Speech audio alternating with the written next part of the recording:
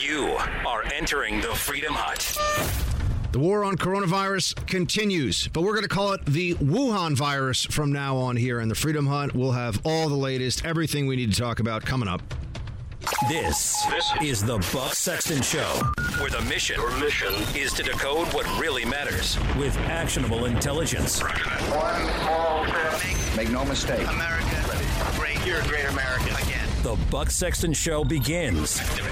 Former CIA analyst. Former member of the NYPD. He's a great guy. It is Buck Sexton. Now. Welcome to the Buck Sexton Show, everybody.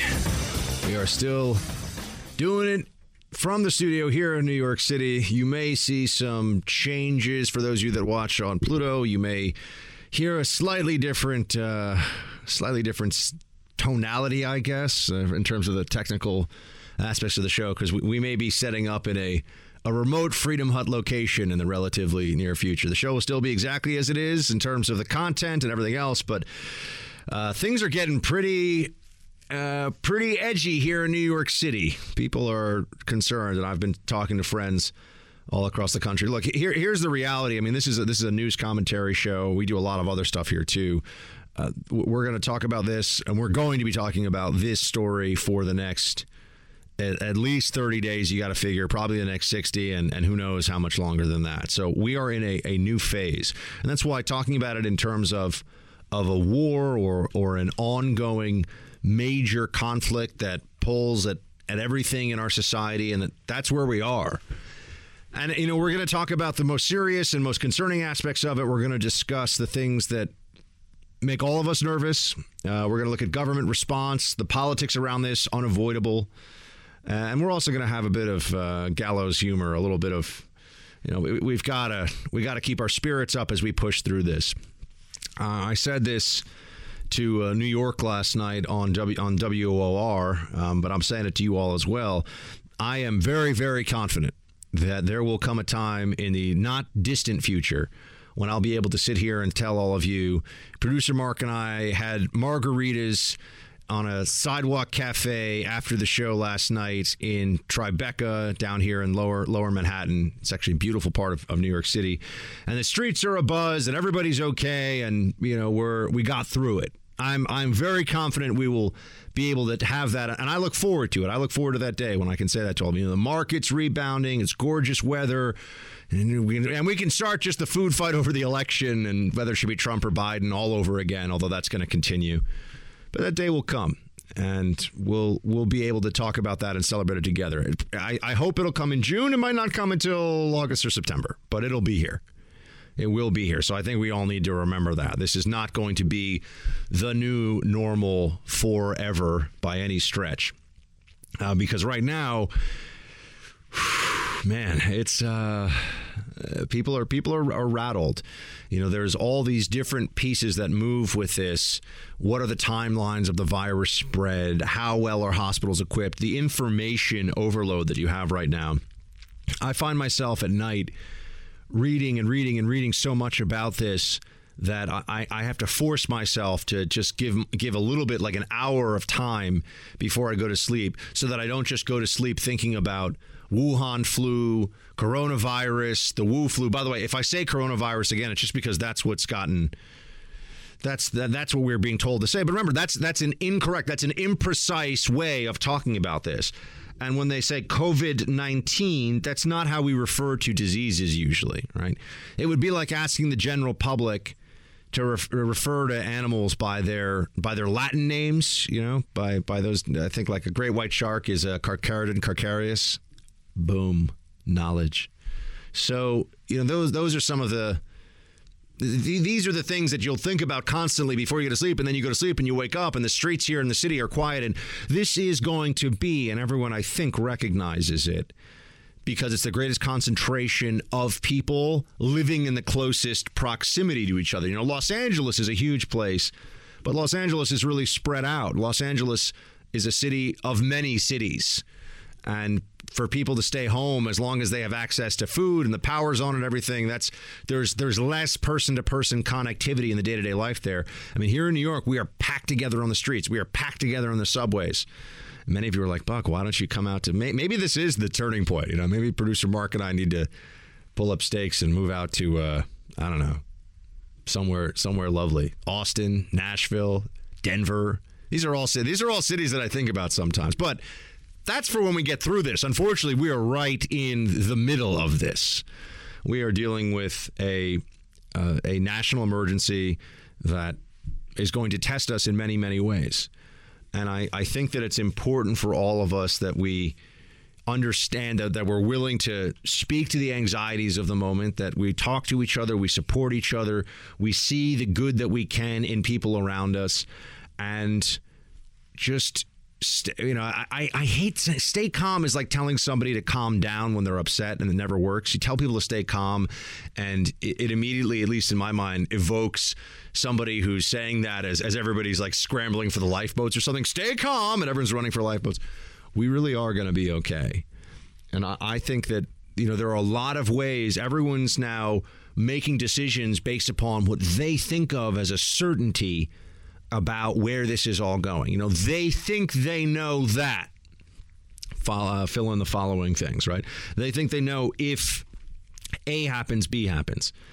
I mean, I've got to tell you, just think about it this way. There are so many people who all they do is look at the direction of the stock market, the trajectory of different companies and what their earnings reports are going to be. And here we have Mother Nature just saying, yeah, you guys think you know what's coming? You think you understand the future? You understand what the plan is? You're wrong. Things change. They change very rapidly, and people don't see it coming. I look at this as right now, in the next 2 to 3 weeks, we're more or less going to know if we are entering an even more dangerous phase of this situation. Based on all the different projections, we also have to look at the failure now to get testing kits out. Now, testing kits are not the answer to everything. I think this has been an interesting area where there's real concern, and there's also room for real criticism here. The federal government, run by the Trump administration on this one, did not execute up to standards. Now, I think if you look at it honestly, the CDC and federal regulations and the federal bureaucracy, which I know, I worked in it, I understand it, moves very slowly, a lot of red tape, and there's a tremendous amount of what I call bureaucratic sloth. People, they're 10% of the people in these organizations do 90% of the important work. And that's just the truth. I mean, I know people don't like to hear this, and I'm sure it's the same thing with the CDC. But the testing kits, for there to be at this stage a manufacturing defect, I mean, Dr. Fauci has even said that this is a failure. Okay, so we're past now. Oh no, Buck, you can't say no. It's a failure, and that's real. But let's also understand. All right, so testing gives you a better sense of where you can try to contain this.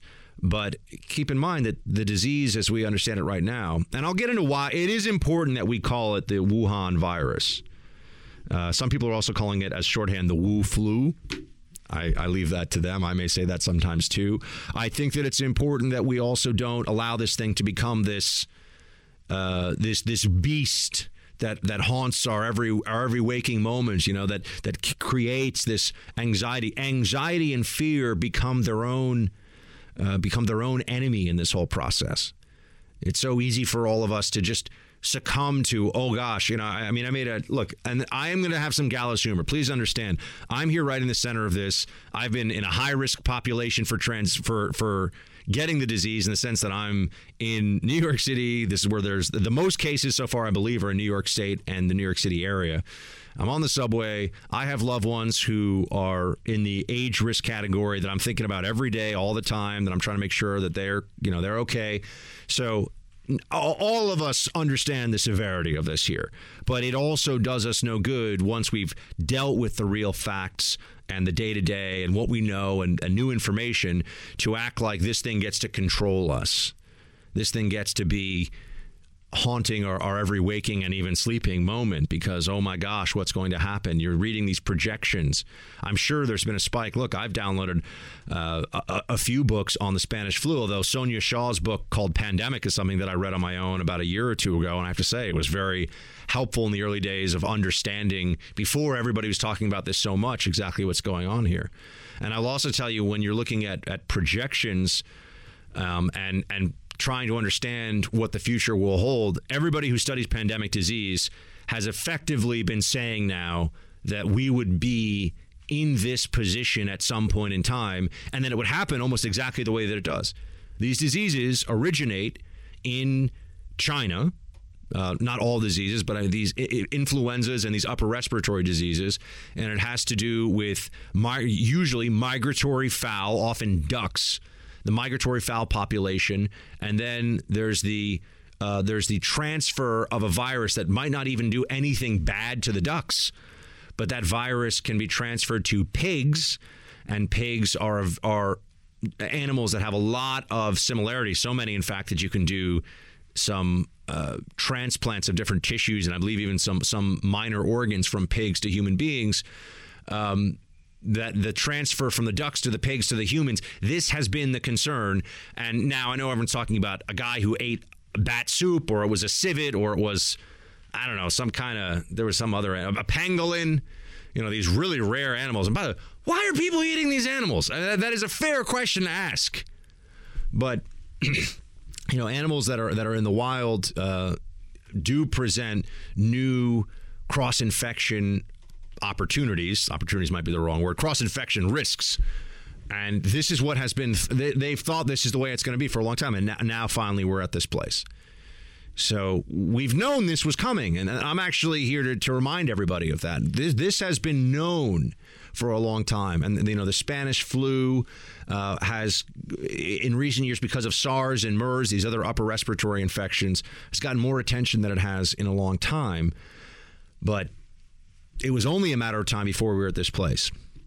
And I will also tell you that when you look back, and I'll be discussing the history of Spanish influenza with you as we go forward in the weeks, because this is the news story right now, right? We'll talk about some other things, and I'll make some jokes about how, like, every time I push the elevator on the button here in the building, I'm just like, this is like, Russian roulette virus style. Every time I touch a button with my finger, I'm like, oh gosh. And inevitably, when I think about that too, that finger ends up, I touch my eye or my nose. I almost did it right now as I'm trying to tell you how I shouldn't do that. That's how much of a habit we're all in. So this is going to be a phase of our lives, and it's going to affect major decisions going forward about government. It's going to absolutely play a role in no matter what, it'll play a major role in the 2020 election. But there'll be other things about this too that I think we all recognize. We will be able to recognize, at least after the fact. This is going to change our perception of public health. This is going to change our perception of what's of globalization, of all these different major forces that we tend to have a passive view of. These things are just happening. We're just dealing with it. Well, there's more than that.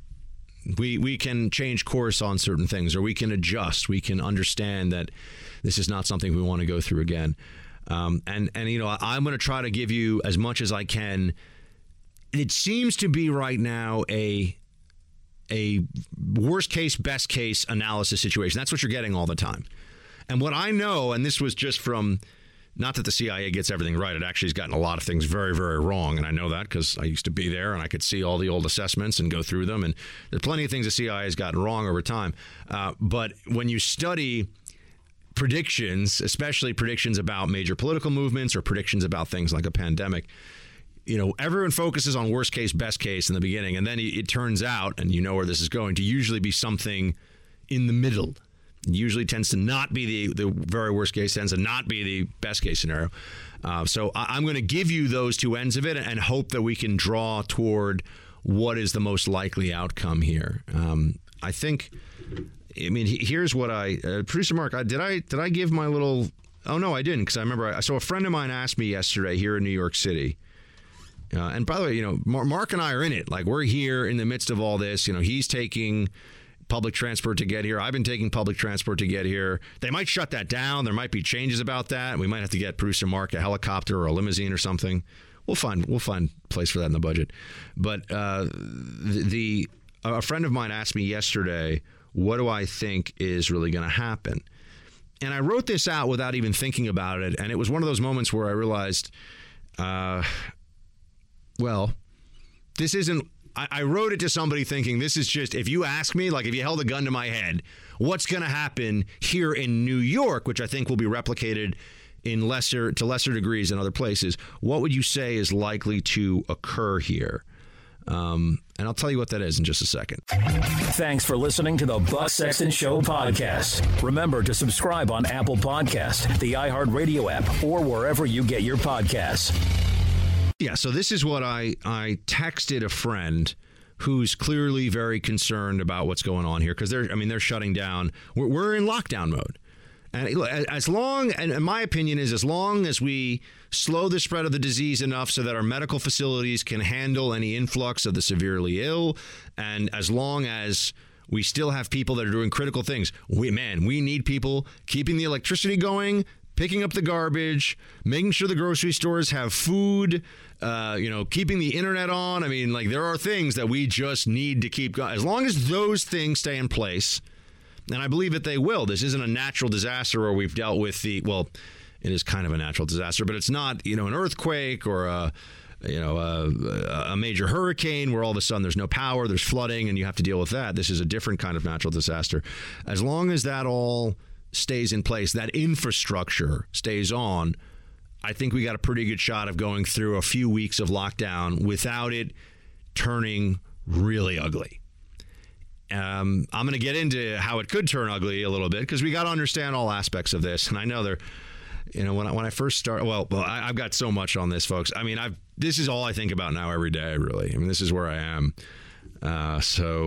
Here's what I told my friend, though. I thought I should share this with you. Things will calm down for a few days, but there'll be a spike in known cases next week when they get a bunch of test results back from the newly opened labs. At that point, people will realize there are thousands of infected here in the tri-state area and at least tens of thousands infected nationally, which means that community spread will be very hard, if not impossible, to contain.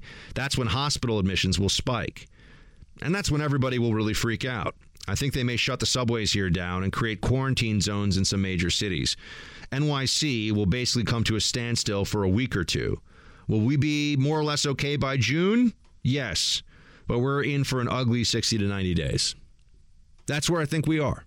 That's what I think will happen here. I hope I am wrong, but I think that's a middle path.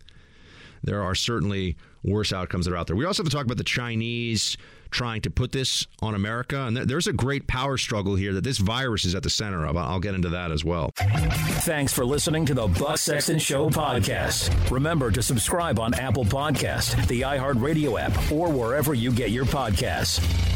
It goes away. It's going away. We want it to go away with very, very few deaths. People have, we call it cases. How many cases do you have? Well, relative to other countries, we have very few cases. Relative to certain of the major countries that really have a bigger problem than us, we've offered just interestingly, I think we have the greatest doctors in the world. We've offered Iran assistance. Iran is having a tremendous problem. And we have offered Iran assistance. If they'd like it, we will help them. We'd be glad to help them. So here's a part of this whole discussion that I don't think anybody has answers for, but this is certainly very important to our understanding of this. You are probably seeing today, there's a reason for, I think, substantial optimism, and then there's a reason for substantial concern. And these are the two ideas that keep bouncing back and forth in my head. You have globally about 140,000 cases. You've got about 5,000 deaths from this, right? So you're looking at a global mortality rate of around 2 to 3%. Keeping in mind that established cases are I mean, when I say keeping in mind, that doesn't get factored into the calculation, but you should keep in mind that confirmed cases are absolutely less than actual cases. There's no way that's not true. There are a lot of people that thought they had a cold or just, figured, I don't know what's going on here. They stayed home for a week and now they're going about their lives. They stayed home for 2 weeks, now they're going about their lives. There's this analysis right now. And look, the Drudge Report has been absolutely pedal to the metal on we should all be as scared as possible about this from the very beginning. Now, some people would say that's been the correct position at this point. We'll see. I don't think you could say that quite yet because China is a very crowded country with over 1 billion people, and the cities are, Wuhan has, I think, 8 or 10 million people. How many? Look, I'll admit this. How many even knew anything about Wuhan before the Wuhan virus, which is what we will call it? This is going to be a little bit like undocumented immigrant or undocumented person versus illegal alien. One term is more important and more precise, but because you'll hear the other one, people say, the undocumented persons, it starts to seep in your brain. So we've all been saying coronavirus so much that you don't think that I'm backing off of this when I say, if I'm trying to say Wuhan virus, but I say coronavirus, it's really just because this is part of the propaganda effect out there. And I don't know why we would call something coronavirus when that's an imprecise way of describing it. And with so many other diseases, we describe it by the first place of known origin. And there's a reason why people, it's important. This isn't just getting down into the details and who cares. There's a reason for all of this. There's a reason why I think we need to focus on this. But I'm giving you now and we'll get into the politics of this and everything else.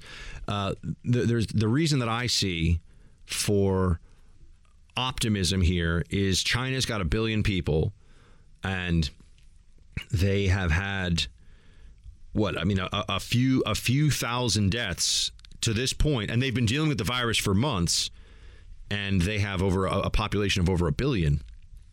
And they also suppressed it in the early days, went after scientists who were trying to get the word out early. There was a government lockdown on this in a bad way, not meant to protect the public, meant to protect the Chinese Communist Party and the regime. Well, if China, which does have look, I was just in China about a year ago. Trust me, if you were given the option of being in a Chinese hospital or an American hospital, your standard American hospital, you would take 99 times out of 100. So there's no reason to believe that they have a better public health system for dealing with this than we do. How now, and you could also say, Buck, maybe they're lying about the numbers. Maybe they're lying about the numbers. And I say, yeah, that's certainly a possibility too. And so, if we don't trust their numbers, I don't know. They did put the virus sequence out there so people could start developing tests for it. But if they don't put the numbers out, or rather, if we can't trust their numbers, I don't know how we can really even analyze the situation in China. I do trust the numbers in South Korea, though. I do trust the numbers in Hong Kong and Singapore, countries that have gotten this under control. But let's focus on China for a second. If this disease is as easily transmitted and as dangerous as we've been led to believe by most of the media accounts, isn't it wouldn't we have to consider it almost a miracle if Chinese numbers are correct that you only have a few thousand? I'll give you the updated number as of today, so I can stop just saying, a few thousand. So you have, Italy's coronavirus death toll is over 1,000 people. And I'm trying to see what the Chinese coronavirus death toll is. Anyway, it can't be more. The overall death toll is 5,000. So let's say you've got 3,000 roughly dead in China. I think that's about what the number is. That's very, very small considering the entire population of China would have been at risk for this for weeks and just free transmission of this for weeks before anybody was doing anything. And I know that they've taken pretty extreme measures to lock this down, but okay. The measures are effectively versions of what we're doing here, cleaning public areas, keeping people home, limiting social interaction, social contact, all this stuff. Why would we then have to be told, as we are being told, that there's a likelihood in this country, a serious likelihood that we'll have 500,000 people dead from this? which is what we're being told by some of these estimates apparently coming from health experts. Now, for that to be true, and I'm not saying it's not true, I don't know. No one can predict the future. You know, that's one of my most important. They're saying 150 million Americans could get infected. Okay, well, 150 million Americans getting infected, if you have a mortality rate of 2 or 3%, you're going to have a few million people who die. You got a billion Chinese, and we're months and months into this. It's supposed to spread very quickly and have a very rapid onset. Most people develop symptoms within days of exposure, they believe, although there are these other, there's all these competing theories and stories out there for medical professionals. Taking a step back for a moment, this is just also, the doctors, nurses, they do all these amazing things, and they are on the front line. They are the Praetorian Guard, or actually, no, more than that. The Praetorian Guard is usually in the back. They're the frontline soldiers. They are the Marines of this war. They're the grunts of this war against this virus. I mean, they're the ones that are right there taking it and dishing it out to the other side. This time, the other side is a virus, but there's a lot that modern medicine doesn't know. I think we have generally been led to believe, because of some of the amazing things we can do with cancer treatments, and that modern medicine has more answers than it does. There are a lot of big questions out there that the medical community still is. I know they're trying to answer them, but they don't have answers to. And if you want a very low level version of this, and something far less serious what we're talking about here, just go into a doctor and say, you have IBS, and doctors will give you 50 different reasons for it and 50 different things you can do about it, and it's kind of like good luck. Sorry about your IBS, right? And that's but millions and millions and millions of people have that in this country. I think they estimate 10 to 20 million people suffer from it pretty regularly. They don't have answers to that. Now, that's obviously not a pandemic and people aren't dying from it, but I'm just saying there's a lot that modern medicine doesn't know yet. And when you see all these different analyses from people in the medical profession or estimates or guesses, you start to think, okay, what do we really know here? What do we really have an understanding of? So the upside, the big upside that I see is that you've had not only slowed transmission rates in other countries, so it is possible to slow this thing down. That's good. But also that in China, you've had really, relatively speaking, so few deaths in total that it makes me think, well, can't we expect there to be a similar, if not better, outcome here, especially because we're taking these precautions? Again, I don't know. I do, and now, so that's on the good side of things, right? The good side of things. And as you know, 80% of people, they keep repeating this, 80% of people get a relatively mild disease with some, flu-like or cold, really more like cold-like symptoms. You get a fever. That's not really so much with a cold, but you get a fever and you get a dry cough. Those seem to be the two most common. Definitely the fever and usually the dry cough, and it can linger. Now, on the side of greater concern, I would say a couple of things. One, we keep seeing this. 140,000 people worldwide have gotten the disease, confirmed to have gotten the disease, and 60,000 have recovered. Okay, that's less than half the people that have had the disease. Now, does that mean that 80,000 of them have just gotten the disease in the last couple of weeks, and so they're not yet confirmed? That's possible. But I do have concerns that maybe this illness can linger longer than people realize. And that's also where you get into how long are people going to be contagious with this? And, once you've had it, I suppose you're going to have to wait till you get a negative test back before you really know that you don't have the risk of making contagious for anybody else. Now that's where I think we really are with this, that we need to figure out what the incubation period is, and there's the possibility even viruses react differently with different people. And this has always been the case. There are a lot of viruses that people show no symptoms for, that there's still something called viral shedding that goes on, which means that you're, in whatever way you're transmitting it, your little viruses are getting out, and you can still give it to somebody.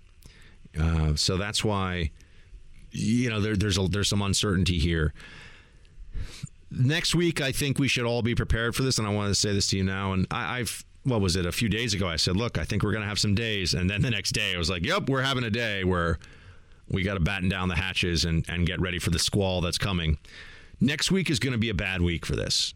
So I want us to all get, and by the way, don't this weekend, give yourself a break. I mean, I'm going to do the same thing. I'm telling producer Mark's actually moving this weekend. So he, unfortunately, dude, we are all, I just want to say, I know that people like this is a global pandemic or whatever, but you have to deal with the global pandemic too. And you are moving your home this weekend. And when all the rumors were coming out, my wife was freaking out that like they were going to shut down the roads and shut down the transit system, and it was bad. Yeah. I'm just hoping tomorrow happens. Yeah, I think you're good for tomorrow. It's better that it's tomorrow than next week. Yes. But I'm starting moving. I've moved far too much in life. Unfortunately, I've just, for different reasons, for jobs and for, things, I've moved too many times. Moving is very stressful. So I understand the stress of that everyone feels right now, particularly in this city, because we know there are people walking around with coronavirus. We know that. CBS had to shut down its offices for a day to do a cleaning. I'm also not sure. They're not opening their offices again for another week. Oh, wow. Yeah. I just knew they shut it down for the day. Now it's a week. So producer Mark has friends and contacts that know about what's going on. I just focus on the Freedom Hut. I know you do. Yeah. So, yeah, I mean, this is the, this is the way the city is right now. Everyone's very anxious. Everyone's very, concerned about this stuff. And, yeah, I got to say, right now, this weekend, you got to let yourself be with family, stay home, stay in place. If you have to go out, have to means have to, right? I mean, this is the reason I'm here. It's the reason Mark's here. Like, we got to put on a show. We got to be here to do the show. We might figure out some ways to leverage technology so that we don't have to be co-located. Because Mark and I have been talking about this. If one of us is near somebody who thinks if one of us is near somebody who has self-quarantined, then really we have to self-quarantine. Because if he has to self-quarantine, I have to self-quarantine. And now we're like, now we got a big problem because now we can't do the show. So we're going to try to figure out a way to be able to keep the show. We're going to keep the show going no matter what, but we're figuring out the technology in that right now. This is a long way of saying, this is a weekend where you should really take care of yourself, rest. It's important. I know this sounds like, advice from fake Dr. Buck or something. It's important for your immune system. It's important that you psychologically give yourself, this weekend is the weekend to binge on Netflix, read that book, calm down, give your mind, you've had to make so many, wherever you are in the country, wherever you are around the world right now, you've had to make so many decisions about this, whether you're pulling your kids out of school or not, what you're going to do with your kids now that they're home, what you're doing about your investments in the market. And that's one place. Do not panic. Okay. Don't panic sell. Bad idea. Sell if you want, but don't panic sell. So, there's all these different decisions you have decision fatigue. Your mind gets clouded with what am I going to do next? What am I going to do next? This weekend, I'm going to say it. Those of you who pray obviously already know. You don't need me to tell you. It's a good weekend for prayer. I don't mean prayer like, oh my gosh, terrible things are going to happen. I mean pray for that connection to God. But you can also try meditation. I am going to be doing a little bit of yoga this weekend. We've all been absorbing this. We've all been, just the last week or so in particular, pulling in all this anxiety and stress. Stress is very immunosuppressive, and it's also not helpful for you to make the best decisions you need to for you and your family going forward. So if you have off this weekend, if you're already staying where you are, or if you're in a place where, some of you are like, Buck, I don't see my neighbors, unless I drive, 2 miles in one direction, right? Well, that's great. And, take this time, because next week things are going to get ugly. I'm pretty confident. I'm not certain. I'm pretty confident, because that's when everyone's going to realize, the numbers are much higher. The lack of testing has made us think that there are fewer cases than there are, and there's a lot more community spread than we realized. And then they're going to start worrying about, are we going to see the surge in the hospital the week after that? So be prepared. Next week is not going to be a good week. Next week is going to be tough. Rest this weekend. Take care of yourself this weekend. You're in the Freedom Hut. This is the Buck Sexton Show podcast. Dr. Fauci, will there be cities on lockdown in the United States? I don't know. I mean, as I always say, you've got to keep everything on the table. you would hope that you wouldn't have to resort to these draconian moves of actually locking down a city. But it depends on what happens. I hope we never get to that. But you never take anything off the table when you're dealing with protecting the health of the American public. That's a way of saying that we could have whole cities under quarantine, my friends. And this is what I was getting at for be prepared for that next week. It won't be forever. It's also about lengthening out lengthening out what our health system can handle at one time, trying to disperse the cases more on a timeline so that it's not all a big spike at one time. That's why Italy got so just crushed. But we could see that, and we could see it as soon as next week. Thanks for listening to the Buck Sexton Show podcast. Remember to subscribe on Apple Podcasts, the iHeart Radio app, or wherever you get your podcasts. Well, I think one thing that we need to do is put politics aside, and that's exactly why Democrats have agreed with President Trump on his goals of paid sick leave and his goals of free coronavirus testing. And so all of those things have been included in our package. We bump it up a little bit more, but, when you have a Democratic House and a Republican Senate, compromise is the name of the game. I think the president's going to have to accept the fact that we're fighting for people who are going to be potentially unemployed. He's going to have to accept the fact that we're going to push on doctor and nurse protections. But also, when you look at the best healthcare system in the world, that's something that's up for debate. South Korea has up to 10,000 tests per day. They've been able to provide tests to any single person that wants it, and here people are scrambling. And it almost seems like the more wealthy and powerful you are, the more able you are to access a test. But the more the rougher a road you've got here, it's going to be a lot more difficult for you to access healthcare. That's exactly the recipe for disaster in a pandemic. Now, AOC, I always try to do this, and I think I do a pretty good job, certainly better than a lot of other people that think that they work in the media. When something is good or when something is brave or when something is right, I say it. AOC went on Bret Baier's show. Now, Bret Baier is very fair. He's not an opinion guy. I don't think AOC would sit down with, Tucker, because which, by the way, would be amazing. But sitting down with Bret Baier, let's give some credit. She's able to go and sit down and do that. When I say able, she's willing to do that. A lot of Democrats, a lot of libs will never do that. Won't do it. Won't subject themselves to anybody that doesn't just give them softball after softball and tell them how wonderful they are, which I think is really, it is hurting. It's part of the polarization in this country. It is hurting discourse. I mean, some of you have been asking me, especially given the last time I went on, Bill Maher show. Yeah, they were disrespectful and unfair and didn't let me talk. But I'm there. I'm making my points. They act that way. People at least get to see. I'll argue. I'll argue the other side. I'll argue my side on anything with anyone, anytime, anywhere. No such thing as I can't, unless, I'm not going to sit down with members of the Nation of Islam or neo-Nazis or whatever, right? I'm not going to do that. But I'm saying anybody, there's no forum I won't go into for fear of having to deal with the other side. In fact, quite the opposite. I'd go on CNN tonight. I would go on Anderson Cooper's show and talk about the Trump administration's response to this, no problem. They just won't have me because they're afraid that their anchors will get schooled, and they will. So there's a huge difference, by the way, between one-on-one versus multi-person. When it's multi-person, it's just, think of it almost like a fight. I don't care how good you think you are as a fighter. If there are four people, and of course some of you, I'm going to get, producer Mark, there's so many jiu-jitsu experts in this audience. Whenever I bring this stuff up, they're like, Buck, I'm a 9th degree black belt, and I studied in Kyoto with sensei, blah, blah, blah, and I could do and I'm always just like, okay, that's good for you, but for the rest of us, if 3 or 4 people attack you, I don't care if you're a strong, tough person, you're going to have your hands full. If 3 able-bodied males attack you as a guy, whereas, one-on-one, you might think you've got a pretty good shot against a lot of people. Same thing when you're debating. If you're arguing with 4 people, because you can't, they're going to have a lot more time to speak than you. There's no equal time. You have something to add to this conversation? I don't know. You called me over, so I came over. Oh, yeah. No, you see in our inbox, there are people that... Oh, yeah, somebody, an expert on everything. We had a guy, and by the way, I'm not saying this in anything other than respect. We had a guy when I talked about the FFL license. I'm like, one of you is going to write. We got a whole paragraph about how much an FFL license costs and how you get one. I think there are a few of them actually. We have a lot of toilet paper experts these days. Well, let's be honest though.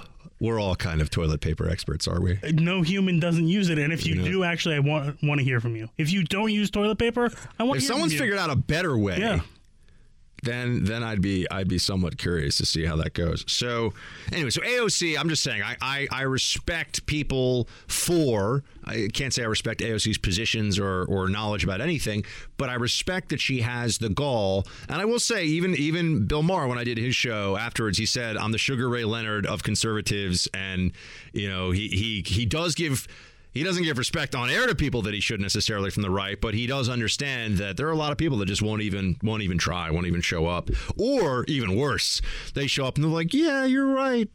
Donald Trump's kind of terrible, actually. And yeah, I know. I want you guys to nod your heads and like me. I don't care. Don't like me. That's fine. Lib audience. Doesn't matter. So I'd rather be right than be loved. Maybe that should be, I kind of like that, actually. What do you think? I think we'd use that. Where was I? Oh, yes, AOC. So there are two worthwhile parts of what she says here. The first has to do with wealthy people getting tests. Now, I have a friend right now who is receiving, and he's been very vocal about it. I won't name him because I've also been talking to him offline about it. But I have a friend in conservative media who's waiting for his see, I almost did it. Wuhan virus. And I need to get into why it's important we call it that. Waiting for his Wuhan virus test. Today, I think he's supposed to get, it might be tomorrow, get back results. And he has been one of these people who's saying that it has been a nightmare to get the test. Like trying to actually get the test. They make it, you're on a line with the CDC, with your healthcare provider. Nobody can figure this thing out. Folks, friends, this actually isn't really that complicated. This should be very doable. This is a failing. But before we get into why it's a failing, you have now some very prominent people who have been either confirmed to be in contact with Wuhan virus or are officially confirmed to have Wuhan virus. Alexandria Ocasio-Cortez is on Bret Baier's show, and right around at that point in time, I think it came out that that was 6 p.m. last night, so I was on WR show. I think that's when we saw that Prime Minister Justin Trudeau had self-quarantined and his wife was showing symptoms. Turns out the Prime Minister of Canada's wife has coronavirus. I don't know enough about sports. Producer Mark, do you remember the NBA player who has been confirmed with it on the Jazz, right? Rudy Gobert. Rudy Gobert. He has it, right? He has corona. Yes, virus. And also Donovan Mitchell, who's from Queens, is on the same team as the Jazz. NBA player. NBA he's got player, it. So two players, and he's a star. Yeah. So we're all stars, though, Producer Mark. We're all unique snowflakes made in God's image. Yes, of course. Thank you. We're all special. We're all special. So that's and of course Tom Hanks and his wife. People are now thinking, okay, hold on a second. And I believe Bolsonaro, the president of Brazil, the pro-Trump populist president of Brazil, he has been tested. He is negative. But somebody in his retinue, one of his people, communications directors, I think, either him or his wife, has it. I think they believe. It's tough to even keep up with this. But you're seeing, and then, oh my gosh, the libs, they all want to know why President Trump has not been tested for this. And they think that it was casual enough contact between the president and anybody who might have this that it's not necessary. Prominent people are getting this, which is, it's bad that anyone gets this, but it is at least raising awareness that anyone can pick this up, that this is just like anyone can pick up a cold, right? Doesn't matter who you are. Prominent people can get this. And why is it, though, that they're able to get a test so quickly? AOC brings that up. I will say that maybe that's just a perception. Maybe those prominent people are just able to maneuver the system more effectively because I don't know. But I do know that my friend who's been waiting, he's been waiting for over a week to even find out what's going on with this test. And I think it took him a week to get the test. And, that's unacceptable. So the testing issue is real. Look, if we had a test sent to the home of every American in the country, let's understand that would be helpful. I'm not going to pretend like that's not helpful to know who has it right now.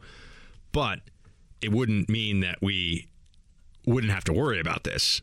right? It wouldn't mean that we still wouldn't have a surge coming up possibly of confirmed cases, and there's still community spread. And, so even if you knew who had it, you'd have to know who had it and then know everyone that they came in. They call it contact tracing.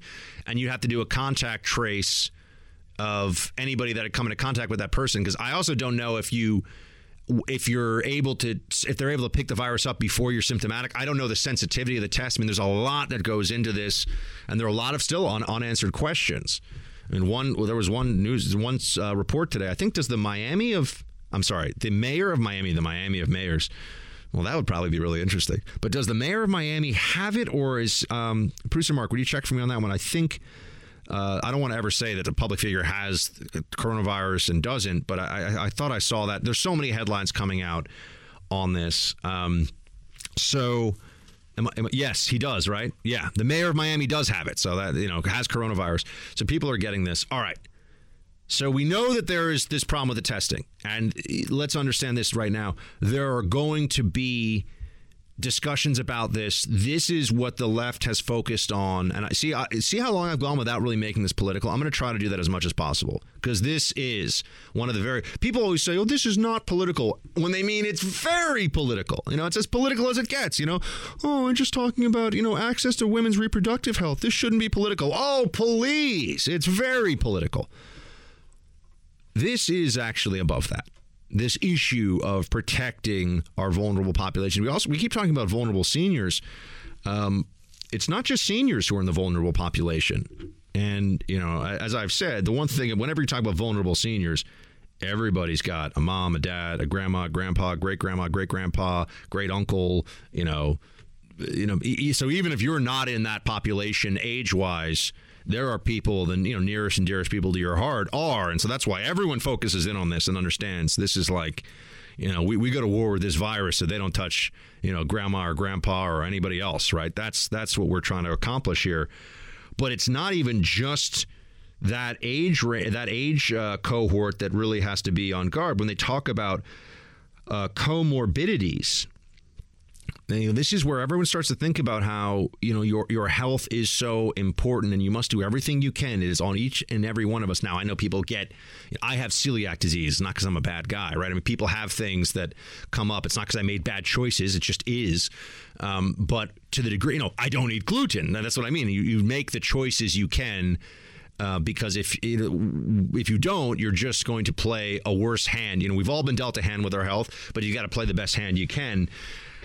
There was a very interesting, I'm trying to find it right now. I'm sorry. There's so much information coming in, team. So if today sounds a little bit less, a little more freeform of a show and a little bit less like I've got this precise, usually I come in here and I've got 3 hours of topics broken down, issue by issue, content by content. What's the takeaway? I mean, that's how I approach the show. Today, I just feel like we're all drinking from a fire hose. So it's a little more of a as we go. Okay, this was on respiratory fitness. I thought this was fascinating. And for America, you have to put this in the overall plus column in terms of our ability to withstand the spread of this disease. This is from Carl Quintanilla, who is a reporter anchor at CNBC. And he says the two most important parameters in respiratory fitness. This really matters, right? Because this disease goes for the lungs. That is the way that this is taking people, taking them out where they have to go to the hospital, and then even some people don't make it through, don't win the fight in the hospital, even if they have intubation, if they're in the ICU. So respiratory fitness is really important. And he says the two most important factors in that are one of these is an individual. Look, I have a lot of sympathy for people that have any kind of an addiction. I get it. But I'm just looking at the numbers here, looking at the aggregate of what we're facing. Whether the person smokes cigarettes, it's very, very important when you're gauging their respiratory fitness. So I'm telling you this because I know there's a lot of Team Buck that you smoke, and I'm just looking out for you. You have to consider yourself, if you're a smoker, in a higher risk, even if you're a 35-year-old or a 30-year-old smoker. You got to consider yourself to be in a higher risk category in this. So please take those precautions that people are talking about. I know it's like a little counterintuitive, but if you're a long-time smoker, I mean, not if you smoke one cigarette a month or something, but if you're a long-time smoker and you're in your 30s and your 40s and your 50s, you got to think about this like this disease is going to come after you very, very possibly like somebody who's in their 70s or their 80s in terms of your ability for your lungs to fight back against this. So you got to be very careful. And the pollution level is the other part of this. That's also a really important indicator for how well. Remember, I was in China, as I said, a year ago, and I was leaving Shanghai, which usually is not as badly polluted as Beijing. And it is like something out of a post-apocalyptic movie and it was still there. And it's apparently a lot better than it used to be. But you can see this. I can't even really explain it to you. I mean, it just looks like a collection of smog, and when the sun's going down, it kind of bounces off it in a not appealing way, and you have this goo that's all in the air. It's just pollution. And by the way, I'm all about conservation. I'm against pollution. I'm just not against CO2, which plants rely on for air, and that's. CO2 is not a pollutant, but we all have to pretend because the green movement is insane. Pollution is bad. And I'm all like, no, we do not want these, industrial facilities spewing out acrid smoke that hurts your lungs. And, we breathe out CO2. So how much of a pollutant is it really, folks? Let's think about that for a second. It's literally coming out of your body every second. And we're supposed to think that's pollution anyway. Don't get me started on that. These days, I'll tell you, there's a part of me, I don't know, I'm a little rebel. You know what I'm not doing these days as we're all like in lockdown and trying to stay alive and worried about our loved ones? No, they can come after me for the not recycling. Sorry, not doing it. It's going right in the trash. I'm sorry. I don't want to hear about it. More important things. Recycle. All right. So on smoking and on pollution, the smoking rate and the average pollution levels. Here's what you got country by country. China, smoking rate 47%, average pollution level 41%. South Korea, smoking rate 49%, average pollution level 24%. Iran, smoking rate 21%, average pollution level 24%. Italy, 28 smoking rate, pollution 14. United States, smoking 19, pollution 9. This matters. We have a lower percentage of smokers, and we have, and this is probably the most important in terms of looking at the aggregate numbers and how this will affect the population of this country overall, we have much cleaner air than these other countries. Now, I know this seems like, how can this really matter? This is what it all comes down to is, can your lungs get enough oxygen to the rest of your body if and when this thing attacks you? And your lungs, if you are dealing with daily pollution all the time, your lung capacity is affected and the strain on your lungs is already higher. So this is not like, oh, we're great, it's America, we got clean air, so we're not. No, of course, this has still killed people in this country. I think it just killed the first person in New Jersey. It's killed a bunch of seniors out in Washington State, but we're in better shape than a lot of these countries we've already seen from day one because of the health of our population and because of the age of our population. Italy's population is much older than ours as a percentage. And then also pollution. You're in the Freedom Hut. This is the Buck Sexton Show podcast. So I also wanted to get into the testing situation here because we're told a lot about the failure in the testing. There's some lessons here about the CDC and about bureaucracy, and then also about ingenuity. And there's a big focus now that I want to drill down to a little bit about local government, local action, and how if you're relying on the feds, you are going to be waiting a very long time. Local governments are stepping up now in a way that we should focus on. Thanks for listening to the Buck Sexton Show podcast. Remember to subscribe on Apple Podcasts, the iHeartRadio app, or wherever you get your podcasts. Just to give you a little bit of a breather, a little bit of a pause in all the Wuhan, and I haven't even gotten into the reason why we should call it that. And I keep meaning to, and team, there's so much. And look, we're going to be in this together. We're in this every day until this thing is passed. So shields high for real. This was a story that I thought was just worth taking a moment to look at. Andrew Gillum. You may remember Andrew Gillum. he was a very celebrated by the media gubernatorial candidate for the state of Florida, very important state, as we all know, for a lot of reasons. And he was the mayor of Tallahassee, which, as I understand it, is not a particularly well-run city. It's got a city with some problems. But it turned, and I think now he's a CNN contributor, or he was, because, CNN, if you become a famous Democrat running for office, the first thing you move when you lose is you just go to Jeff Zucker and he starts writing you checks. Turns out that this is breaking news from today. Andrew Gillum was, quote, in an inebriated state on the scene of a possible drug overdose at the Mondrian South Beach Hotel early this morning with clear plastic baggies containing suspected crystal meth. Not only was he the Democrats, and he came close to winning, the Democrats' favorite. I mean, the media loved this guy. He was their choice for the governor of California. Governor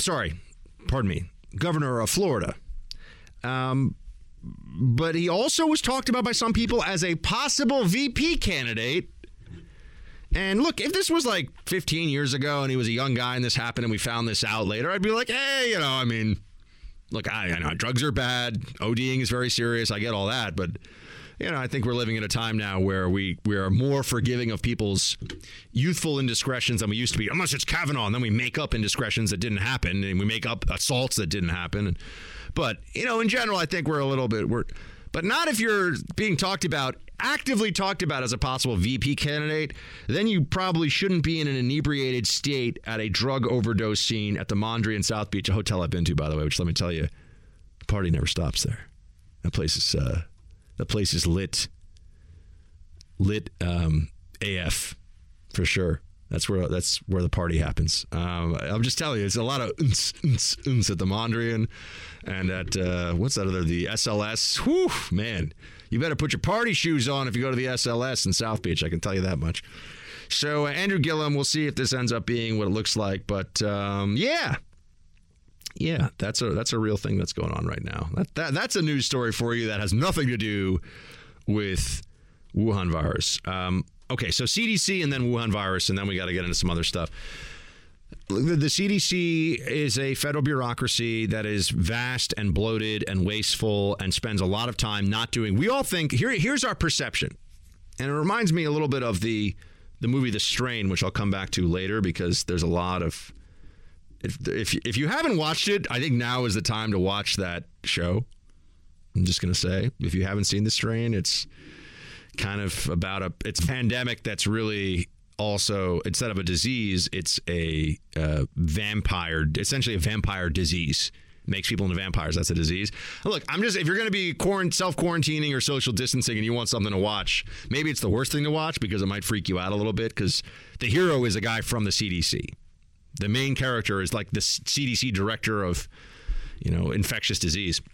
It's basically Dr. Fauci, but like a 40 years younger version of him, who somehow is also really good with like machetes and weapons. But, of course. So, although I bet Fauci could throw down if he needed to in the zombie apocalypse. I don't know. I get the feeling, if you talk to him, he probably in the old country back in the day in the Bronx played a little stickball, and I bet he was in some scraps. So, I could just, hey, it's Tony Fauci from the Bronx. Okay, so is his name Anthony? Yeah, it's Anthony, right? The CDC was asked if they could allow labs to do their own tests, and they said no, because they're not allowed to say yes, because the bureaucracy has rules, and the bureaucracy won't just bend rules. Now, that's probably where Trump should have put out an executive order for the CDC to be able to expedite any test requests, and not just test requests, but the ability to set up a test and do it remotely, because there are a lot of state labs that have the ability to do this. I will say Governor Cuomo, who I've given a hard time to many times, and I think rightly so in the past, Governor Cuomo seems like he's on this. I believe strongly that, the Democrats, and you're seeing this from the Democrat executive leadership roles a lot more than you're seeing. The legislators are all doing the Schumer. Trump is terrible. He can't handle it. We're all going to die because Trump. That's what Schumer's doing, which is disgusting. Same thing with, hey, Pelosi, this is Trump. If I was in charge, yeah. If you were in charge, you'd have to wake you up from a Chardonnay nap. But Newsom seems like he's on it. Cuomo seems like he's on it, and I'm thankful about that. You know, I don't see them taking cheap shots. Maybe it will change at some point, but I think while we're in the midst of this pandemic, you know, they're on our side, they're on our team, and they're making that pretty clear from their public actions. Cuomo set up a drive-through clinic just like South Korea has here in New York. And now they're prioritizing people from New Rochelle, which has been the hardest hit, and they're prioritizing anybody with symptoms over people that just think they may have been exposed. But we got a drive-through where you'll be able to go, sample, you're in your car, you don't have to deal with anybody, be exposed to anybody. That's the kind of stuff we need. We need ingenuity. We need people to be thinking outside the box to use the resources we have most effectively. And the CDC, I hate to say it, got in the way of that. CDC slowed down a lab in Washington State that wanted to start doing testing. Not good. The CDC slowed down, the processing of this stuff. I mean, there's been a lot of bureaucratic red tape at a time when, man, we should be taking a chainsaw to red tape. And if there's ever a time where you could expect that government would finally wake up and be like, okay, we just got to do what we need to do here. You know, I'm hoping that we have a vaccine in a year. And I mean, I think that Trump is a guy who understands incentives. You know, we should say, you know, whoever gets a vaccine. I mean, would anybody? I'm just going to put this out there. I don't even know how the mechanism for this. People have talked about bounties for curing diseases before, but would anybody object to, you know, whatever you get to sell your vaccine and the government's going to reimburse you for that fine? We should put a $3 or $4 or $5 billion bounty on top of whoever cures this thing. Whoever gets the cure in gets it done the fastest. I don't see why that's. Think about how much money that would save the government. I mean, so it shouldn't, you know, the market is working here, but there's all these regulations and everything else. Maybe a little bit of extra incentive. I would be all for it. Because remember, this is like a foreign invasion. This is not standard market stuff. This goes beyond that, right? You know, it's kind of like if you see a marketplace that's operating and, you know, you want to have rules and contracts and people in free exchange and they can buy or not buy and do all these things. If somebody shows up with a flamethrower to light the whole market on fire, that's when the government has to step in, right? That's when you actually want something other than just like the free exchange of goods and services. And this virus is like that flamethrower. I mean, this virus is trying to just burn it all down. So we do need, now there's a role for government, there's a role for every individual, and there's a role for everything in between. And as I've been saying, you are responsible for your health. This is one thing that I've had to learn because I've had many frustrating experiences with the medical community, and some doctors who listen to the show have told me, you know, that they think that that's not representative or whatever, and that's fine. I just can only speak from my own experience. I find that modern medicine can be great. It can also be really, really disappointing because of the system we have, because of the incentive structure, because of healthcare the way it is, and you know, the bureaucratization of things when we really need people who are allowed to heal and focus and work with people. So that's good to see in New York. We have the localization of approaches, and this is where the federalist system, we have the genius of that federalist system. The federal government's doing its thing, you know, has to put some funding in place, maybe some broad rules of the road. But every community should be coming up with what they do here. And we're also going to be learning some communities will do things that work, some won't. And those communities will unfortunately pay a price based on those decisions. But that also allows other communities to say, whoa, okay, so this place did this and that worked out pretty well. This other place didn't.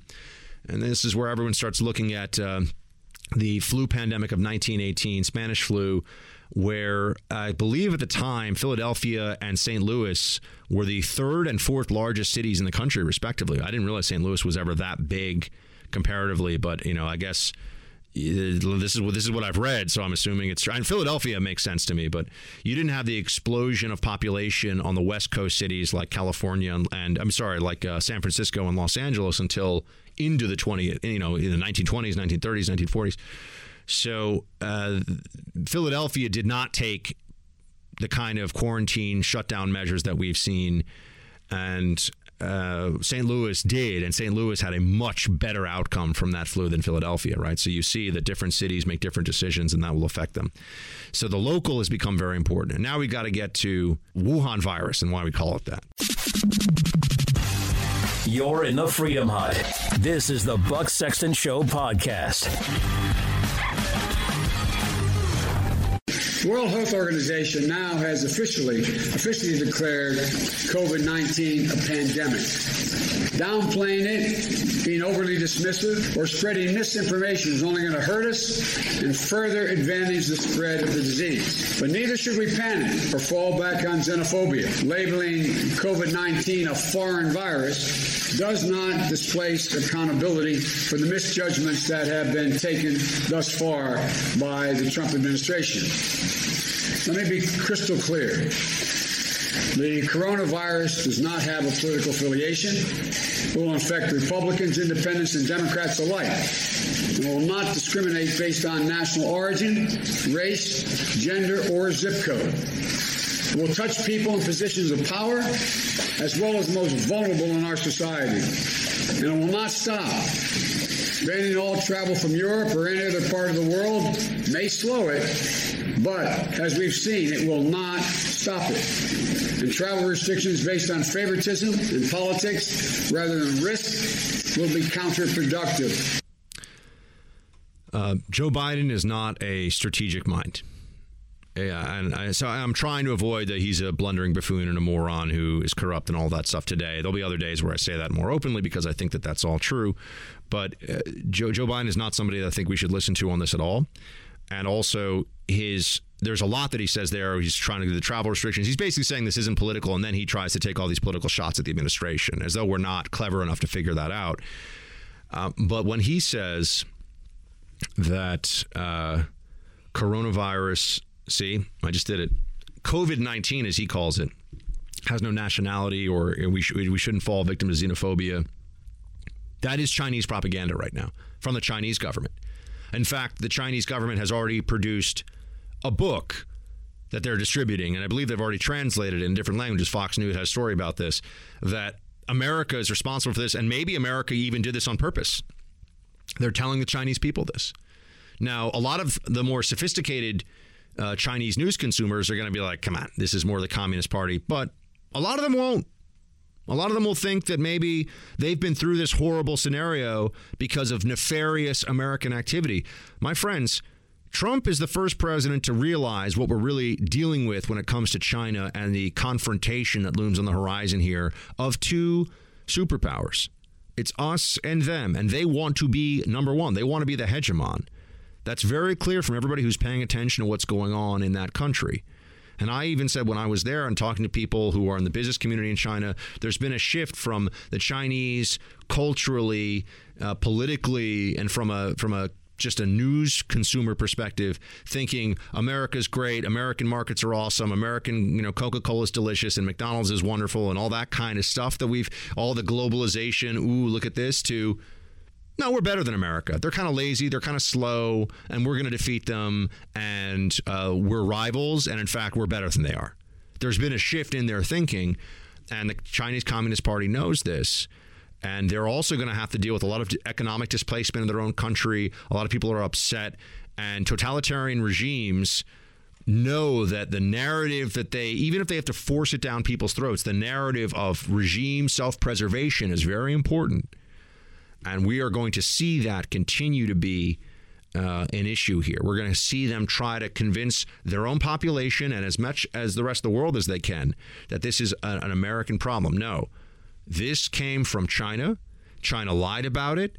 Because China lied about it, there was much more global spread. People in Italy got this. There's a large influx of tourists from China to Italy. Italy is one of the great tourist destinations, of course, for the whole world.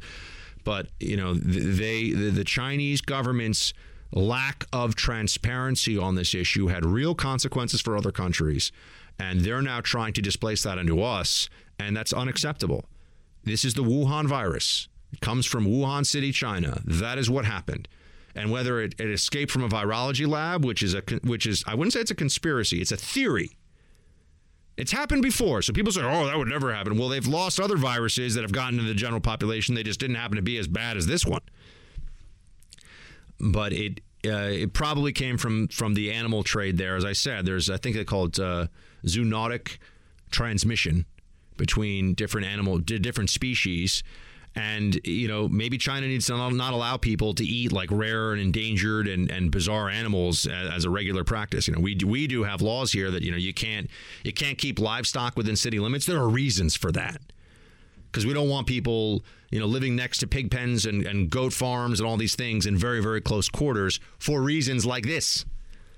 And if you look at the way Chinese animal husbandry takes place, or what livestock, the way that the proximity to livestock and the sanitary conditions, Chinese have a huge livestock industry, and particularly pigs. That's why they were very upset about the swine flu epidemic the last time around, because it really affected their pork industry, and that is something that China doesn't want to have to deal with or be held to account for. But, Chinese practices when it comes to the sanitary conditions of their livestock industry, Chinese pollution, these are issues that affect the whole world. And China is not a good neighbor on this stuff at all. It's the opposite. And that's really where you're going to see this conflict, this continued friction play out in public. And that's why we call it the Wuhan virus, because that is what it is. It is a virus from Wuhan. We are now, producer Mark and I are thinking about how we get home safe from the center of New York City, and what's going to happen to our loved ones, and what's going to happen to our city, and what's going to happen to our country and to our fellow Americans because of what happened in China and the way the Chinese government did not respond openly and with an eye toward humanitarianism and people first. We are sitting here in New York City, and because of what happened in Wuhan City, China, and the way the authorities reacted to what happened there, that's affecting all of our lives. It's affecting the lives of every single one of you who's listening to this. I know you're all making the same decisions. You all have the same concerns. And, we're standing here just waiting to see, are we faced with an onslaught, or are we going to be able to turn back the tide? And this is, We'll have to see. I think next week is going to be tough. Thanks for listening to the Buck Sexton Show podcast. Remember to subscribe on Apple Podcast, the iHeartRadio app, or wherever you get your podcasts. Everybody, it's Friday. The country is in need of the wit and wisdom of none other than the 7-foot-tall guru of Texas, Mr. Jesse Kelly, who joins us now. He's also a host of I'm Right with Jesse Kelly on Pluto TV's channel 248, The First. And also he is of the Jesse Kelly Show, which is on KPRC Houston, the great lead-in for the fantastic Buck Sexton Show, which is right after him in case. So people in Houston have 6 hours of radio they need to listen to every night. Jesse, great to have you on. It is good to be here. I don't know if everybody's going to appreciate my wisdom, because I have a little different take on everything that's going on now than everyone else, but I'm giving it anyway. Well, that's what we're here for, man. We know that we can go unfiltered, uncensored with Jesse Kelly, especially if we're taping it, because then we can bleep out anything we have to. So, which is always a smart move, I found out. So, dude, I'll tell you this. My brother, I've got two brothers. They're the greatest dudes in the world. You'd want them in your foxhole. You'd want them at your party. Like, they're great guys. My brother last night was at a Whole Foods here, and he's like, I wonder, and he texted me. He's like, I wonder what it's going to be like in there. And it was kind of like that scene in a movie where he walks in and it's like, oh, it's very quiet. It's kind of civilized. And then he turned a corner and he started sending me photos in real time. Empty shelf, empty shelf, empty shelf. Oh, there's the vegan section, totally full. Empty shelf, empty shelf. Like, what's it like down in Texas right now? Are people panic buying like that?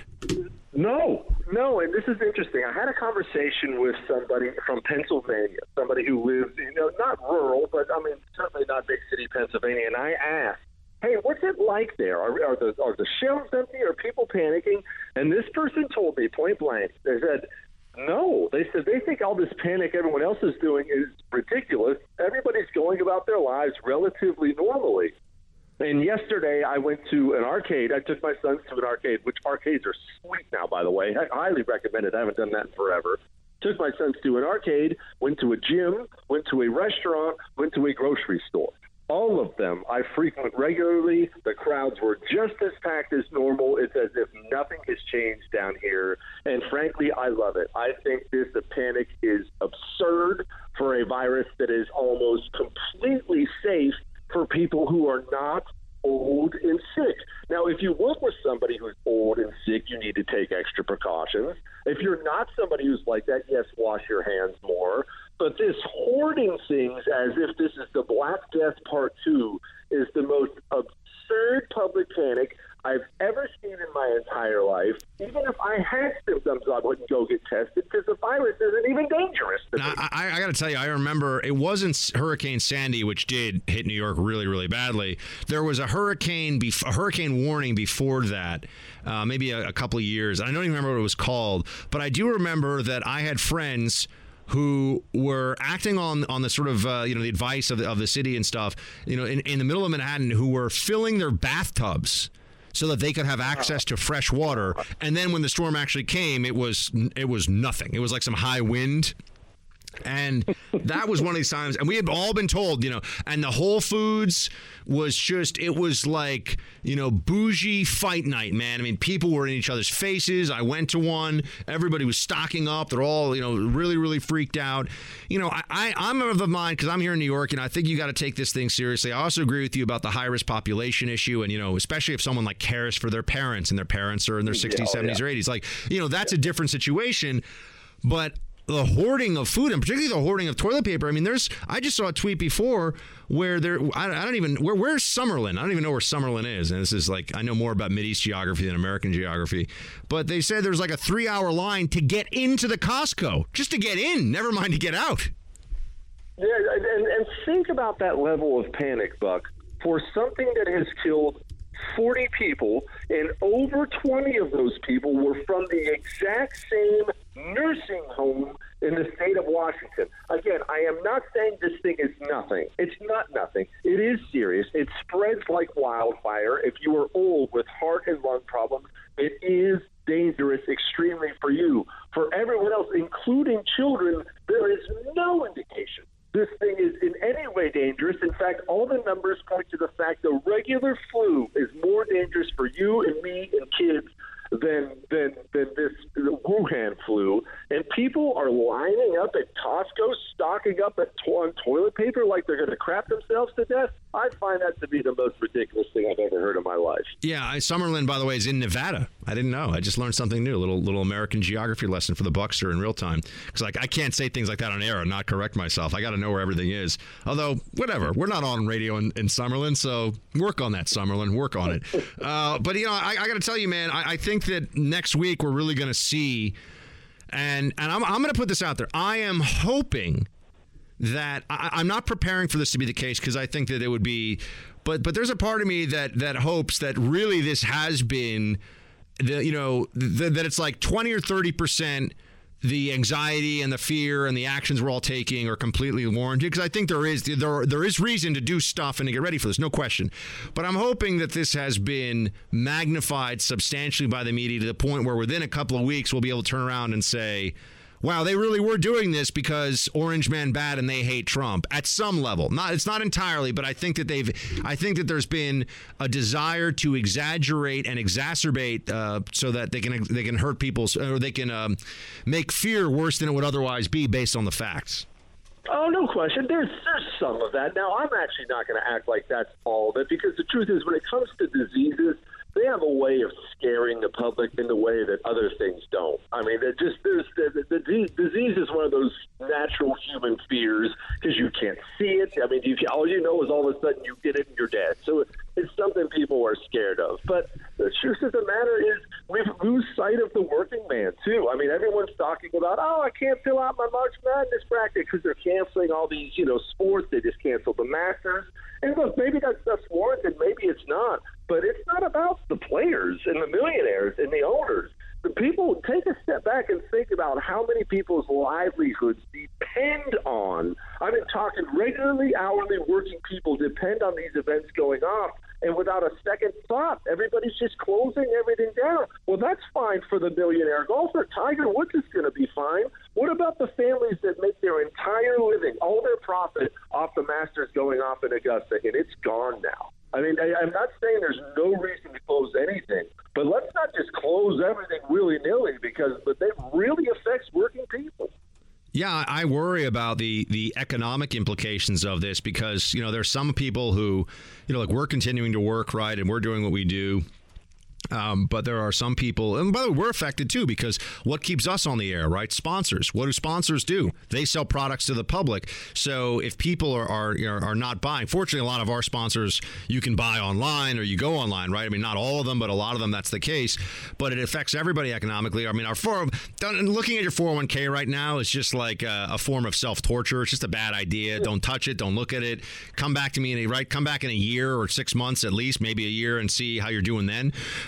But by the way, it might be longer than that. It could be 2 years. But anyway, but Jesse, I just want to know, if you do have to engage in some self-distancing, which it sounds like you're not going to, what is the Kelly family's like self-distancing pastimes? What do you guys do? Exactly what we did this morning. Right now, I'm actually letting my boys play some video games. We spent the last hour out at the public park playing basketball, and we're just going to continue to live our lives. And if I have to continue with the Jesse Kelly show from my living room, then you guys are going to all see me in my pajamas, and they're pretty risque, let me tell you. Well, there we go, man. By the way, speaking of risque, yeah, you know where this is going. So, Mr. Jesse Kelly, you are well known for making jokes that make many of us, including me, laugh, but they're the kind of jokes that many of us are like, I don't know, like I would always be, by the way, I actually got in trouble once just for responding to one of your jokes. So that's, speaking of contagion, there's Jesse Kelly humor contagion. If you just respond to a Jesse Kelly joke, the wokeness will come after you. They're like, how dare you? It's Jesse Kelly.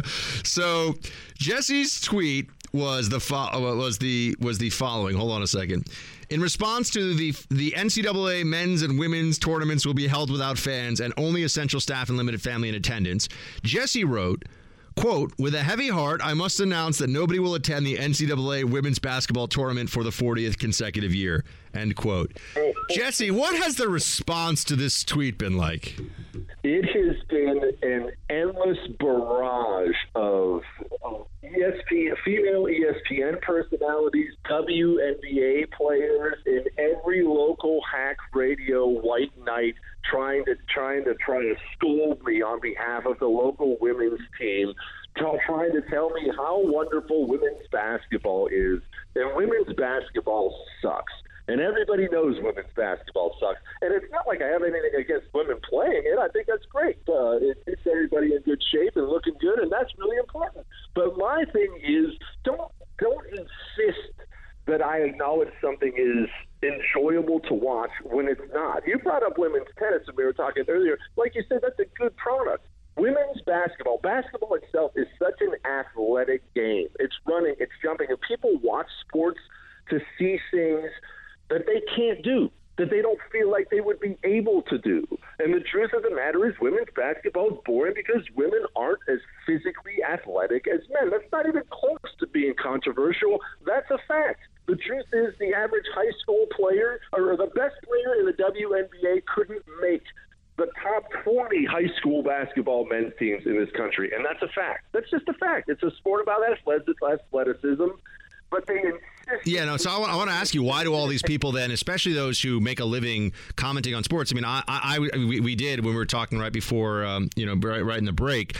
I'm an avid tennis player. I love tennis. I've been playing my whole life. Women's tennis is a great product. I mean, and those women, by the way, would beat 99.999%, at the professional level. They'd beat anybody who wasn't at least a men's D1 college level player, any female on the tour. And those are guys who are really, really good at tennis. And there are even some women like Serena Williams who would beat pretty much all, D1 tennis player guys and could probably beat up to the top 100 or so of men on the tour. So there's just this, it's a different sport. There's greater parity because, as you point out, it's not just, there's not quite the same focus on size, speed, strength.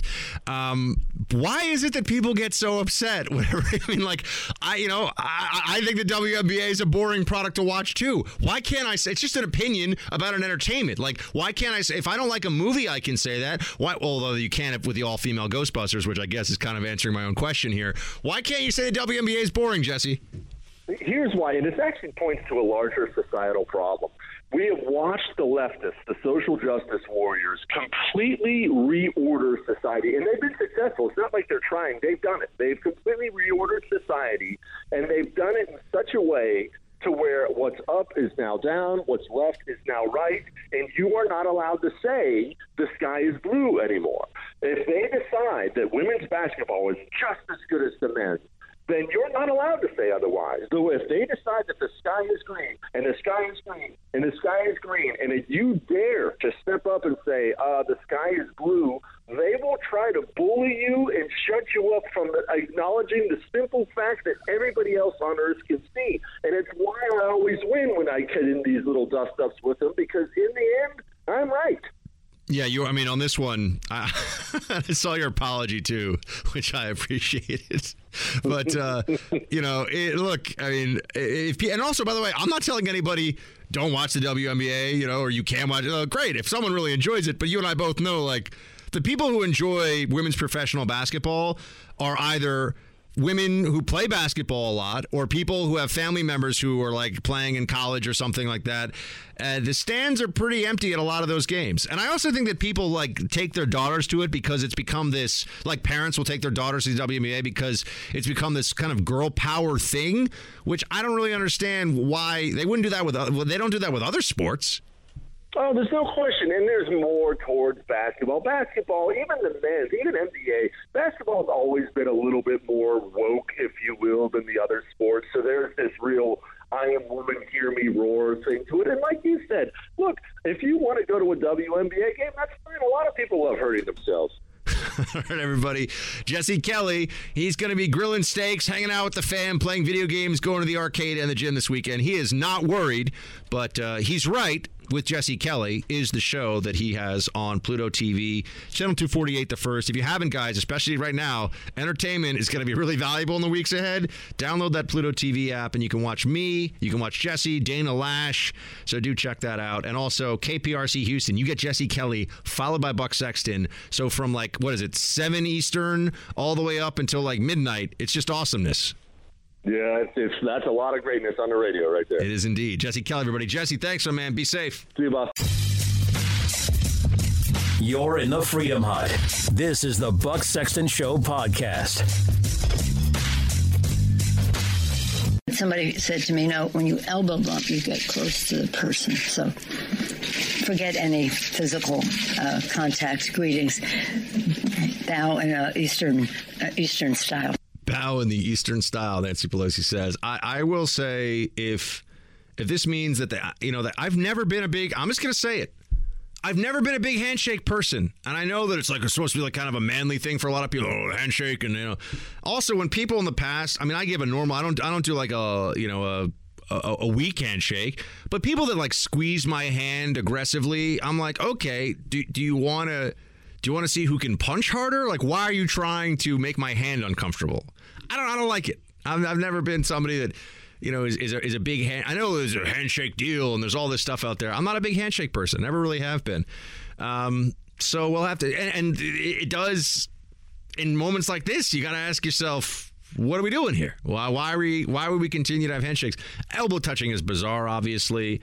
I think some form of, if you want some form of salute would be fine. I think if you want to be a little more formal, a little more respectful, that would make sense to me. I think if everyone walked around kind of giving a salute, it's the same reason I like to call everyone sir and ma'am. Until I know you, you're sir and ma'am.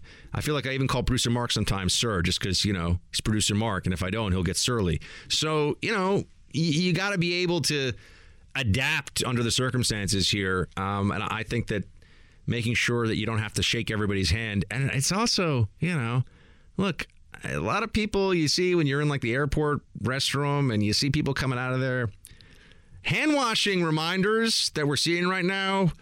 It's not just for Wuhan virus. The hand washing reminders should be out there for everybody on everything. There's a reason why they have those up. I'm always in a restaurant bathroom. I'm like, why do they have to have this employees must wash hands thing? Because some people need to be reminded. So I'm all for changing this up a little bit. And this is where I'll start to bring up more of the aftermath of Spanish flu and how that affected our culture and really really important ways. So that'll be something we got to do next week. This topic's obviously not going anywhere, so I'll have a lot of time to spend with you on all of that. But the getting fresh air and being out in the sun and all this, actually, a lot of it is a legacy of our battle with Spanish influenza. So that's something to keep in mind here. That there's going to be things that even after this disease passes are changed in our culture, and there'll be cultural references and touchstones that we'll be aware of long after this is gone. So, look, I've been saying to you, I want you all to make sure you have a great weekend. I also want to get into your thoughts on all this. I'm sure there's going to be a lot of that. We did talk, unfortunately, right now there are more pressing concerns. We did talk about getting a voicemail box set up for all of you so you can call and we can hear you and play your audio on the show. We are going to do that, but first we got to make sure the world doesn't collapse. So that's on the back burner, but it is on the burner, so we will get to it. Thanks for listening to the Buck Sexton Show podcast. Remember to subscribe on Apple Podcasts, the iHeart Radio app, or wherever you get your podcasts.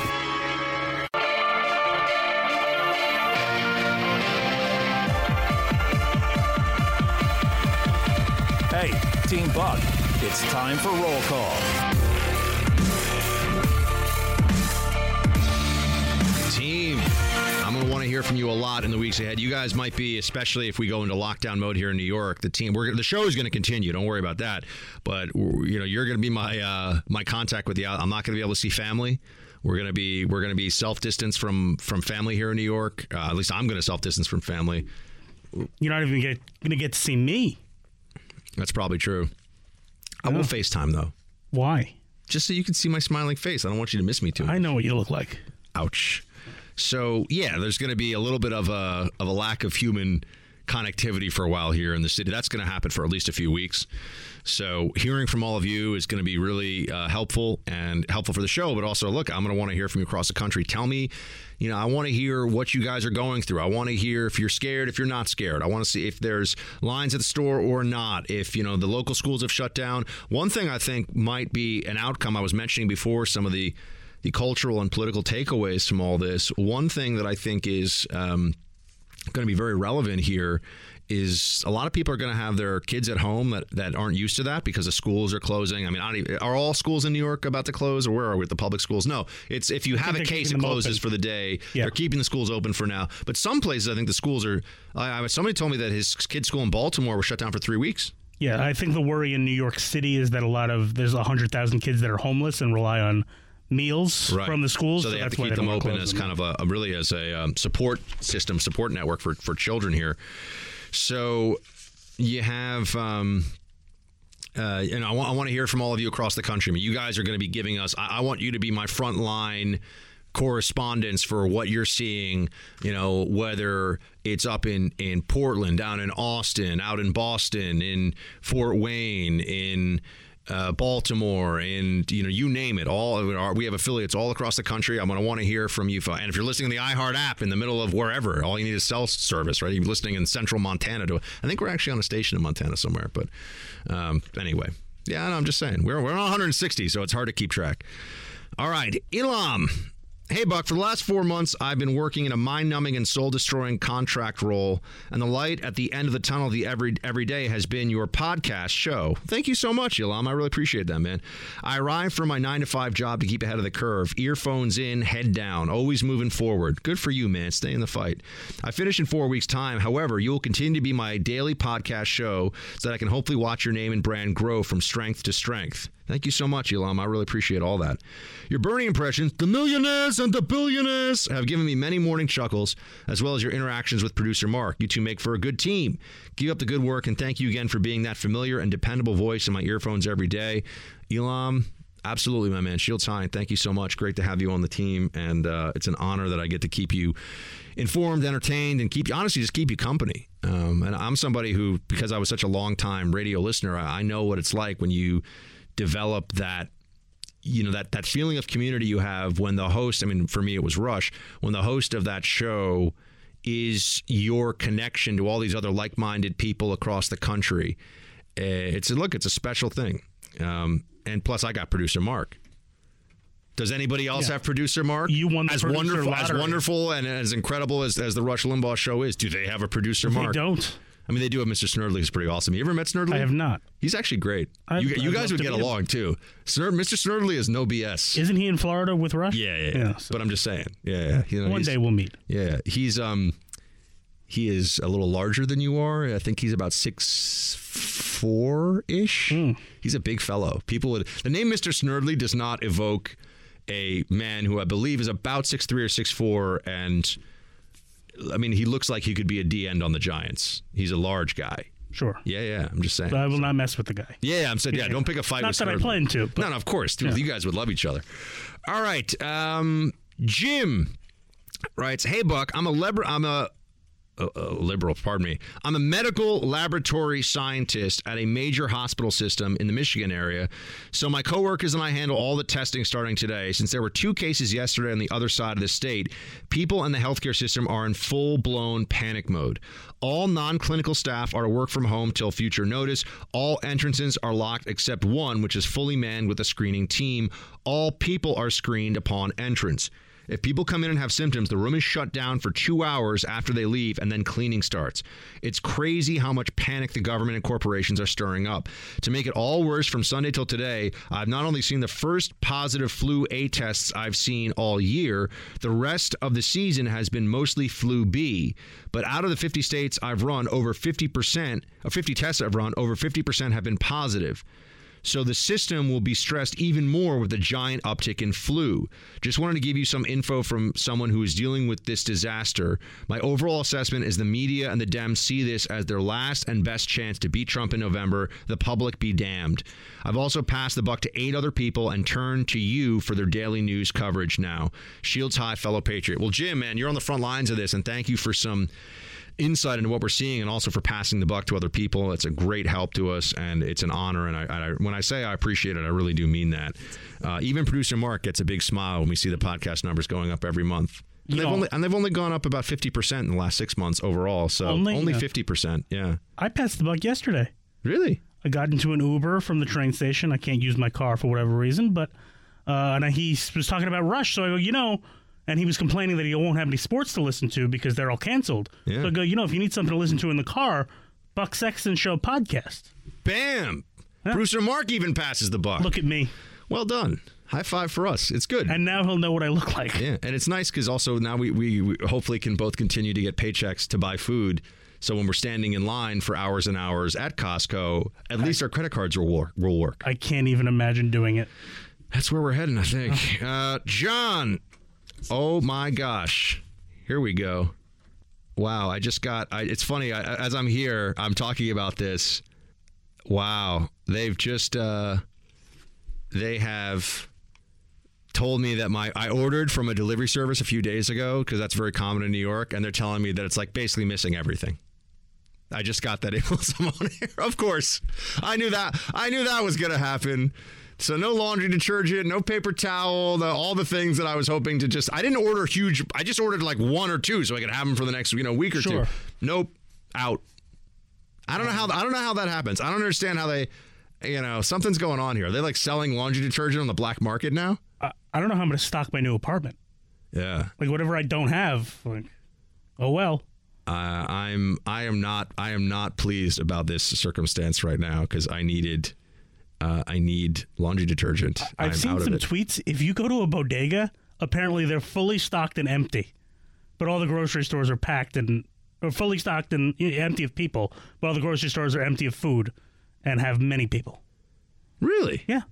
I went to a market yesterday that will remain unnamed because I don't want everyone to flock to it. It was they had everything, totally normal. Yeah. So I don't understand. But then my brother went to Whole Foods. Whole Foods, it looks like a ravaging hordes have come through and taken everything. So basically what I'm saying is stop being bougie, go to a bodega and get what you need. Hey, great, dude. Yeah. I love bodegas. Local small business. I'll make it. A bodega, by the way, for those of you who don't, it's a Spanish word for a grocery. We have them here in New York, and they're often owned by people from Dominican immigrant families, Puerto Rican immigrant families, and bodegas are a commonplace thing here in New York. I feel like they don't have that everywhere. They don't have delis in D.C., so, they definitely don't have bodegas. D.C.'s a weird town. It is a weird town. Everything closes at like 9 o'clock, too. John, hey, Buck, greetings from the beautiful mountains of Idaho. A buddy and a coworker I've known for almost 20 years has been trying to pass me the buck for the last few years, but 2 hours of content was always a little too much to squeeze in my packed load for podcasts. But I'm glad I got over that hang up. I look forward to the Freedom Hut every day, even if I'm listening to it at 1.5 speed. Keep up the great work. Shields high. Well, John, thank you, man. Hey, listen to it as fast as you want. And for those of you that are listening and you want to kind of condense it, you could always try that. Listen to 1.5% speed. I speak with enough pauses between what I say because I hate filler words. Because I could sit here and totally talk the way that even some other radio hosts talk and they do. I don't like that. I like precision of language. I like people to be able to listen to what I'm saying, and the words that I'm using have a purpose. And the purpose is not to allow me to think of the next thing that I'm saying. I just will take a moment to think about the next thing that I'm saying. I prefer that. I've actually one knock on me in the past has been sometimes people have been like, were you reading that monologue? And I've been like, no, I'm just talking. And they go, well, it sounds like you. And I'm like, well, do you think it sounds like a read? They go, no, but you're so few filler words that we assume that you were reading it, even if you were reading it really well and it didn't sound like a read in terms of tone. I don't know. Anyway, a little humble brag, a little pat on the back for the Buckster. Let's see what we got here. And thank you, John, for that. I appreciate it. Andy writes, hey, Buck, on your talk, I knew we were going to get some toilet paper action. On your talk about toilet paper, during college and at work, I bring in my own toilet paper from home. My university and workplace has cardboard for toilet paper, and I eat a good amount if you get my drift. What? What does that mean? I think he's saying he poops a lot, Buck. Oh, eat a good amount, period. I'm sorry. I thought he meant eat a good amount of, pardon me, I'm sorry, that was bad. Wow. I thought he was saying eat a good amount of cardboard for toilet paper.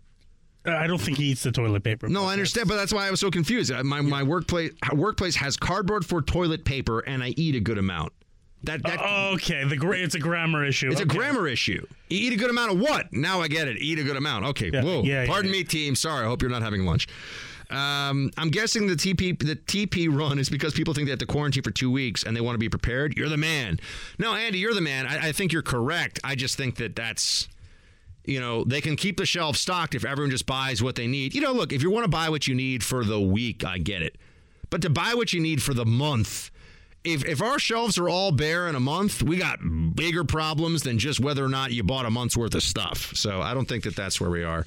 I will say that when I started in the media business a long time ago, I worked for Glenn Beck, and we did there was a lot of talk there, and Glenn would talk a lot about being prepared. And the people that tend to focus on preparation are not the kind of they're not like in your face, haha kind of people. But I think a lot of them right now are kind of like, yep, knew this was coming. Got 6 months worth of food in the basement, plenty of fresh water, a generator, ammunition, and we're fine. I'm just going to say it because they're not going to say it. But I know a lot of them are kind of like, hey. And meanwhile, in New York here, us bougie New Yorkers like, oh, good heavens, the Whole Foods is running short on seitan and tofu. We'll be all right, I hope. You're in the Freedom Hut. This is the Buck Sexton Show podcast. Chris writes, hey, Buck, as an English major back in college, I can appreciate all of your recent book recommendations. I always had thought that I have read 1984 back in high school, but it turns out I read Animal Farm. The only way of knowing that was by the fact that I save all my books that I've read. It's a goal of mine to one day have a whole collection and a nice bookshelf in my future home, probably not in my home state of California at the rate of housing costs nowadays. I'm curious, do you do the same in terms of saving all of your books? I like to refer back to them whenever I need as resources. Very good question, Chris, and thank you for writing in. I used to save all my books, but I've moved so many times, and books are so heavy when you have a lot. When I used to have multiple full bookshelves, bookshelves, and I got so tired of carrying them and also finding a place for them in my tiny apartments because I am not a wealthy man. So I gave a lot away, and I really did. I don't throw them out. I took whole loads. I would use like rolling duffel bags and fill them with books and take over a couple at a time to a place called the Strand Bookstore here in New York City, where they'll pay you for some of your books, but really they're just going to like take them off your hands and then try to resell them or find a place for them. So I really appreciate that the Strand does that. You know, you go in there, you're like, these books are they're very wonderful, and I'm expecting to get a lot of money for them. And they'll go through like 50 of your books, and they'll say, okay, great. Here's a check for $3, and you're like, not worth what I thought it was. So I do not hang on to. I hang on to books that have particular sentimental value, anything that's been inscribed by the author. I have a number of books that, you know, the author has written a little note to me or something. I keep those, obviously, and other books that I just feel like you got to have. But maybe I'll take some photos. I've done this before, and some people get mad at me because I say I don't do this. But and then I always do it. I can take some photos of my bookshelves because we're going to need to all hunker down a bit and get used to a lot of things being closed. And it's a great time to knock off some books from your reading shelf or from the stack. I got the stack next to the bed. Although now I'm a little bit more clean, so I don't really do that. I kind of have a stack that's next to the stack of books in my bookshelf. But I'll take a photo of what I have on the shelf. And yeah. And mostly I read from Kindle, too, because I like to read at night before I go to sleep. It helps me fall asleep. And I can't, with the light on reading, that makes it harder for me to fall asleep. But with a Kindle, man, I could pass out in 15 minutes. So, yeah. Tom. While everyone in the media is consumed by the hysteria of the COVID-19 virus and the free fall of the stock market, the American judicial system is returning to status quo and sweeping all the crimes of the past 8 years under the rug. AG Barr has given the nod to continuation of the FISA program, no changes to FBI cover-ups, and no serious charges against anyone from the deep state for all the egregious crimes committed against the American people by institutionalized corruption in America. There may be more information coming that explains what happened today, but at the moment it appears that American citizens and our Constitution are getting screwed again. I'm with Lou Dobbs on this one. There should be outrage, but instead we're told the lack of real justice is the new normal. Any thoughts on this, Shields Highbuck? By the way, I know that there are some people who work in conservative media at certain websites who listen to this show. I know this for a fact. Listen to this show every day on 1.5 speed for ideas for articles and things. So I always appreciate that. I'm happy to help the movement in that way, and I mean that. I'm not being sarcastic. I really do appreciate that, and I'm happy to help people out. Tom, yeah, I mean, we're not going to see justice for the spying against Trump. In fact, they're probably going to try to do it again in the next election. And I know that that's like not what people want to hear, but I tell you the truth, even when I think it's not what people want to hear. There will not be justice for this. I think the left doesn't care what the Durham probe says, the AUSA in Connecticut, or no, the U.S. attorney, not the AUSA, the U.S. attorney in Connecticut, Durham, who's on this. It's not going to be enough. So, yeah, I wouldn't hold your breath on that one, my man. So, everybody, we are making contingencies to make sure this show stays on the air every day, no matter what happens, come what may. We are going to be thinking about all of you over the weekend. Producer Mark and I send you our biggest, warmest, I was going to say hugs, but I guess we can't touch. But, you know, we're thinking about you guys, and we're praying for all of you. We're all going to be fine. We're going to come through this. We're going to have some celebratory shows in a few months where we can talk about how we're all past this. Take care of yourself. Take this seriously. And remember our rallying cry. Remember our battle cry here on the show. Shields high.